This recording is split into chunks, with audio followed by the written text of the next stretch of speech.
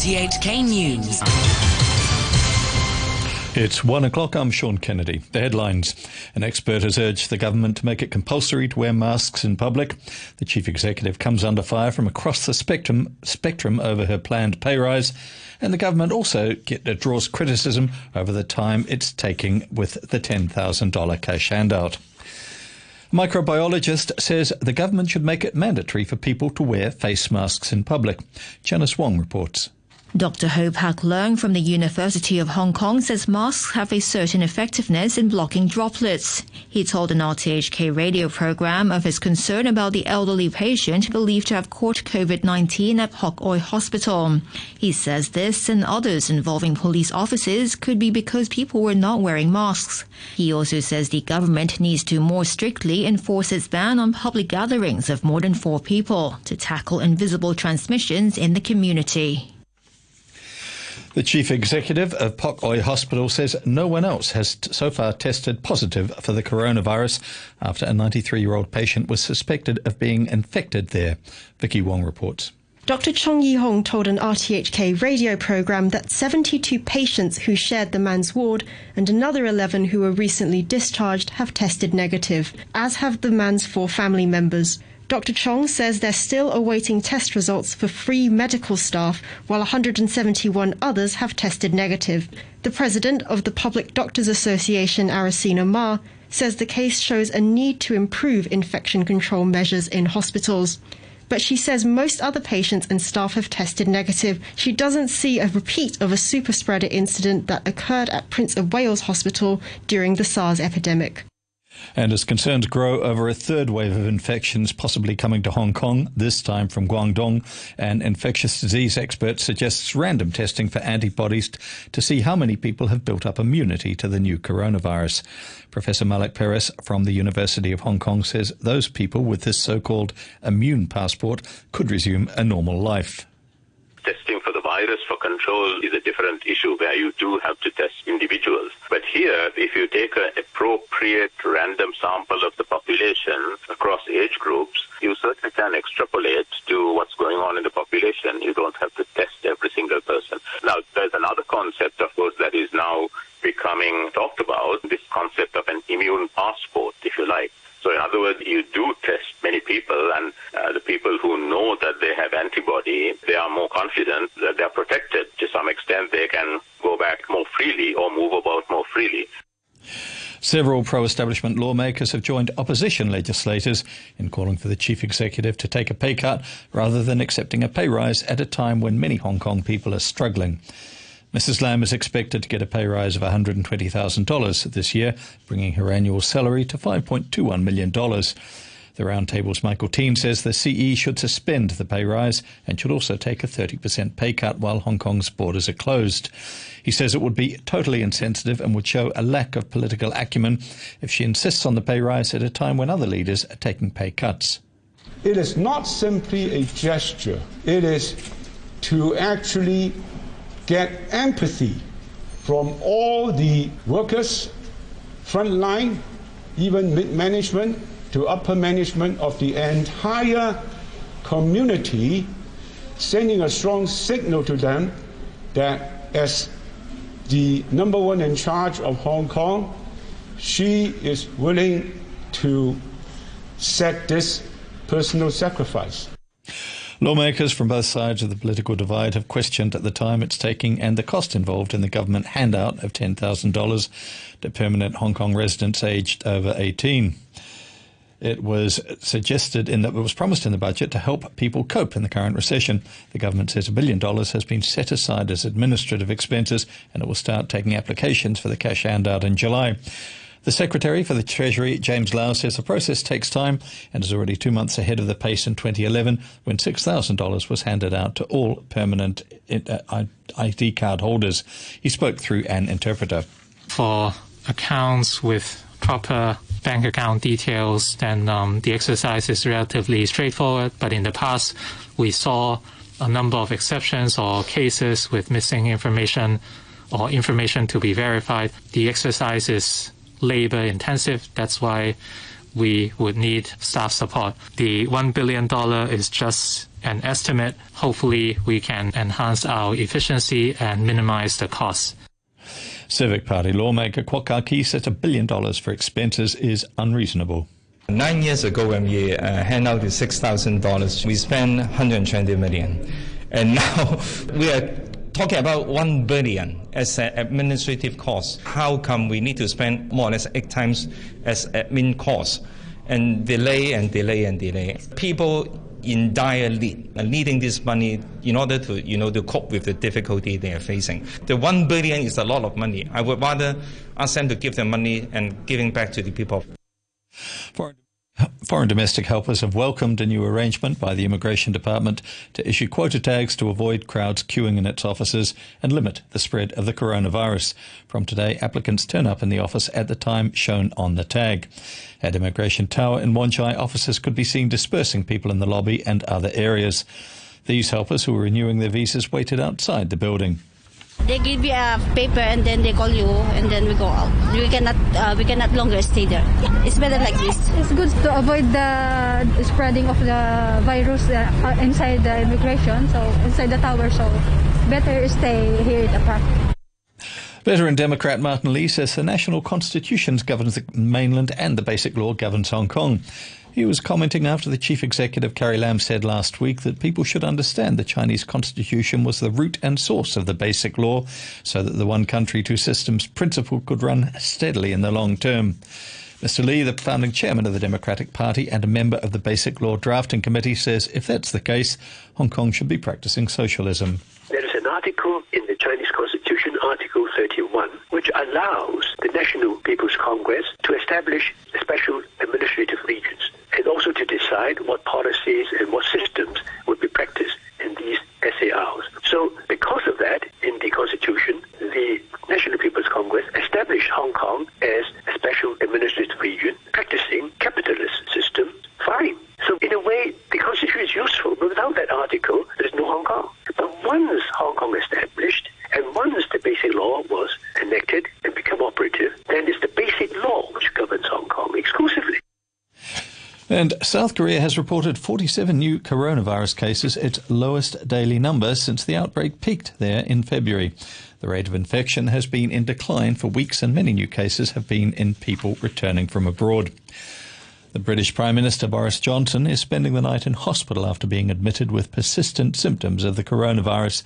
10 days after testing positive, his temperature is still high. His office said he would undergo precautionary tests. Mr. Johnson was the first leader of a major country to confirm he'd been infected. Downing Street said he remained in charge of the British government. At the White House, Donald Trump wished Mr. Johnson a speedy recovery. All Americans are praying for him. He's a friend of mine. He's a great gentleman and a great leader. And he's, as you know, he was brought to the hospital today. But I'm hopeful and sure that he's going to be fine. He's a strong man, strong person. A senior White House advisor has warned that the number of people dying from the disease in the United States will continue to rise for the time being. But Deborah Birx said the rate of new infections should stabilise in the coming days, with events in Europe offering a degree of encouragement. Well, hopeful because last time I was here, I wasn't able to really tell you that Italy and Spain were coming across their apex and coming down the other side. And I think, to me, that's extraordinarily hopeful. They just completed 4 weeks of really strong mitigation. And I think that's our word to the American people, is we can look like that.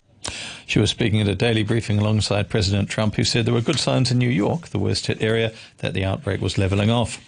Separately, a top U.S. health official warned that many Americans still face the hardest and saddest days of their lives in the coming week, with deaths from COVID-19 expected to peak in some places.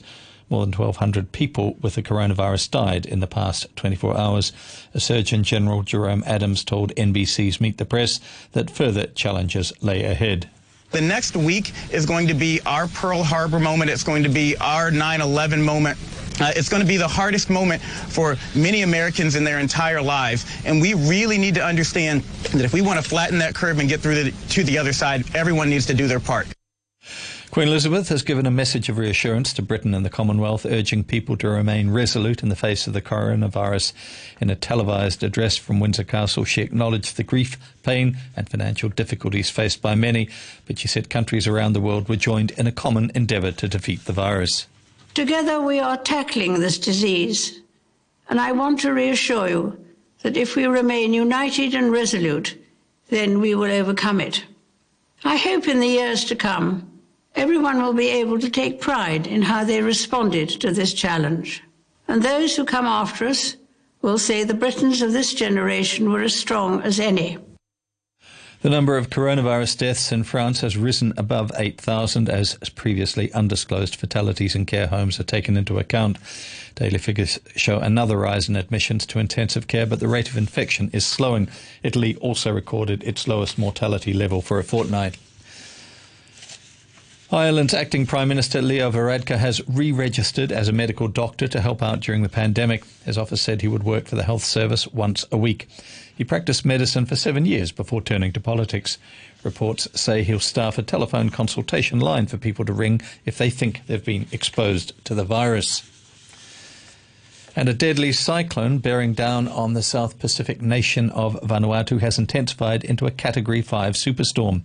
Tropical cyclone Harold claimed 27 lives when it swept through the Solomon Islands last week. It's now packing winds of up to 235 kilometres an hour. It's forecast to pass north of the capital, Port Vila, early tomorrow. Currencies: the US dollar is trading at 108.89 yen. The euro stands at $1 and 8 cents. The pound is worth 9 Hong Kong dollars and 48 cents. A short time ago, the Hang Seng Index was at 23,536, 300 points up on the previous close. Turnover stands at $42 billion. And now with the sports, here's Adam Chung. The Hong Kong Football Association is expected to make a decision this week regarding the local Premier League season. There had been plans to resume play next week, but those plans are off after the FA released a statement on Saturday to postpone all fixtures indefinitely, as the recent wave of COVID-19 cases have prompted the government to keep its venues closed.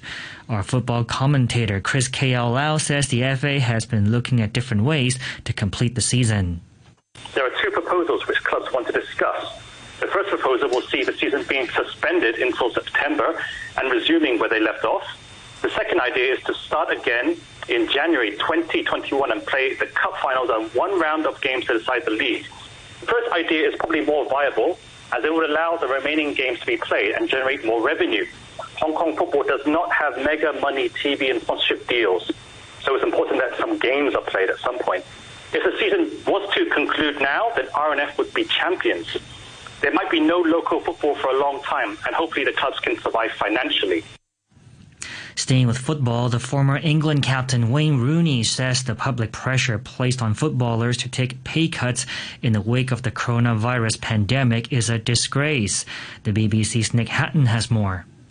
The continued debates over whether Premier League footballers should assist financially in the fight against coronavirus is a disgrace and has players in a no-win situation. That's according to the former England captain Wayne Rooney. Players have been urged to do more by Britain's health secretary, and the Premier League has proposed a 30% pay cut. But the Players' Union, the Professional Footballers Association, says that may harm the country's National Health Service because of the tax revenue that would be lost. Rooney says in his column for the Sunday Times newspaper that he's happy to offer support, but asks why are footballers suddenly the scapegoats? The Fiji Rugby Union has criticized two of its top professional players who have been arrested for failing to self-isolate after flying home from overseas. One of the players is back rower Sami Kunatani, who was part of Fiji's gold medal winning Olympic Sevens team at Rio 2016. The two players returned to Fiji through Singapore.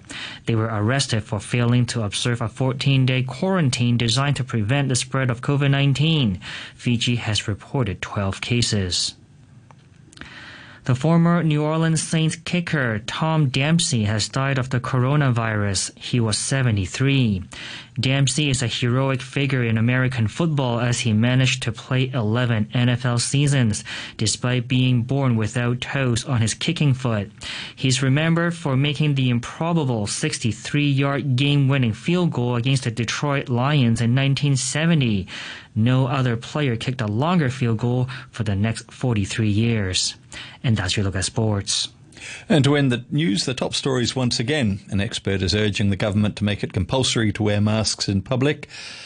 The chief executive comes under fire from across the spectrum over a planned pay rise, and the government is criticised over the time it's taking with a $10,000 cash handout. The news from RTHK.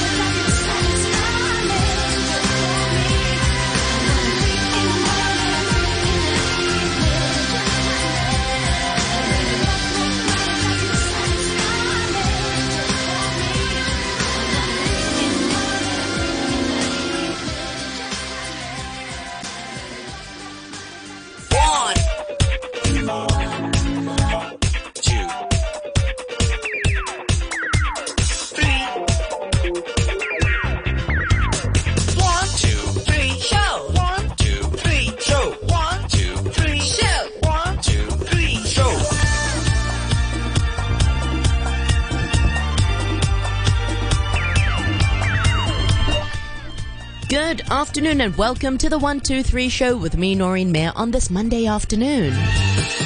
Monday, the 6th of April is today's date. How was your weekend, everyone?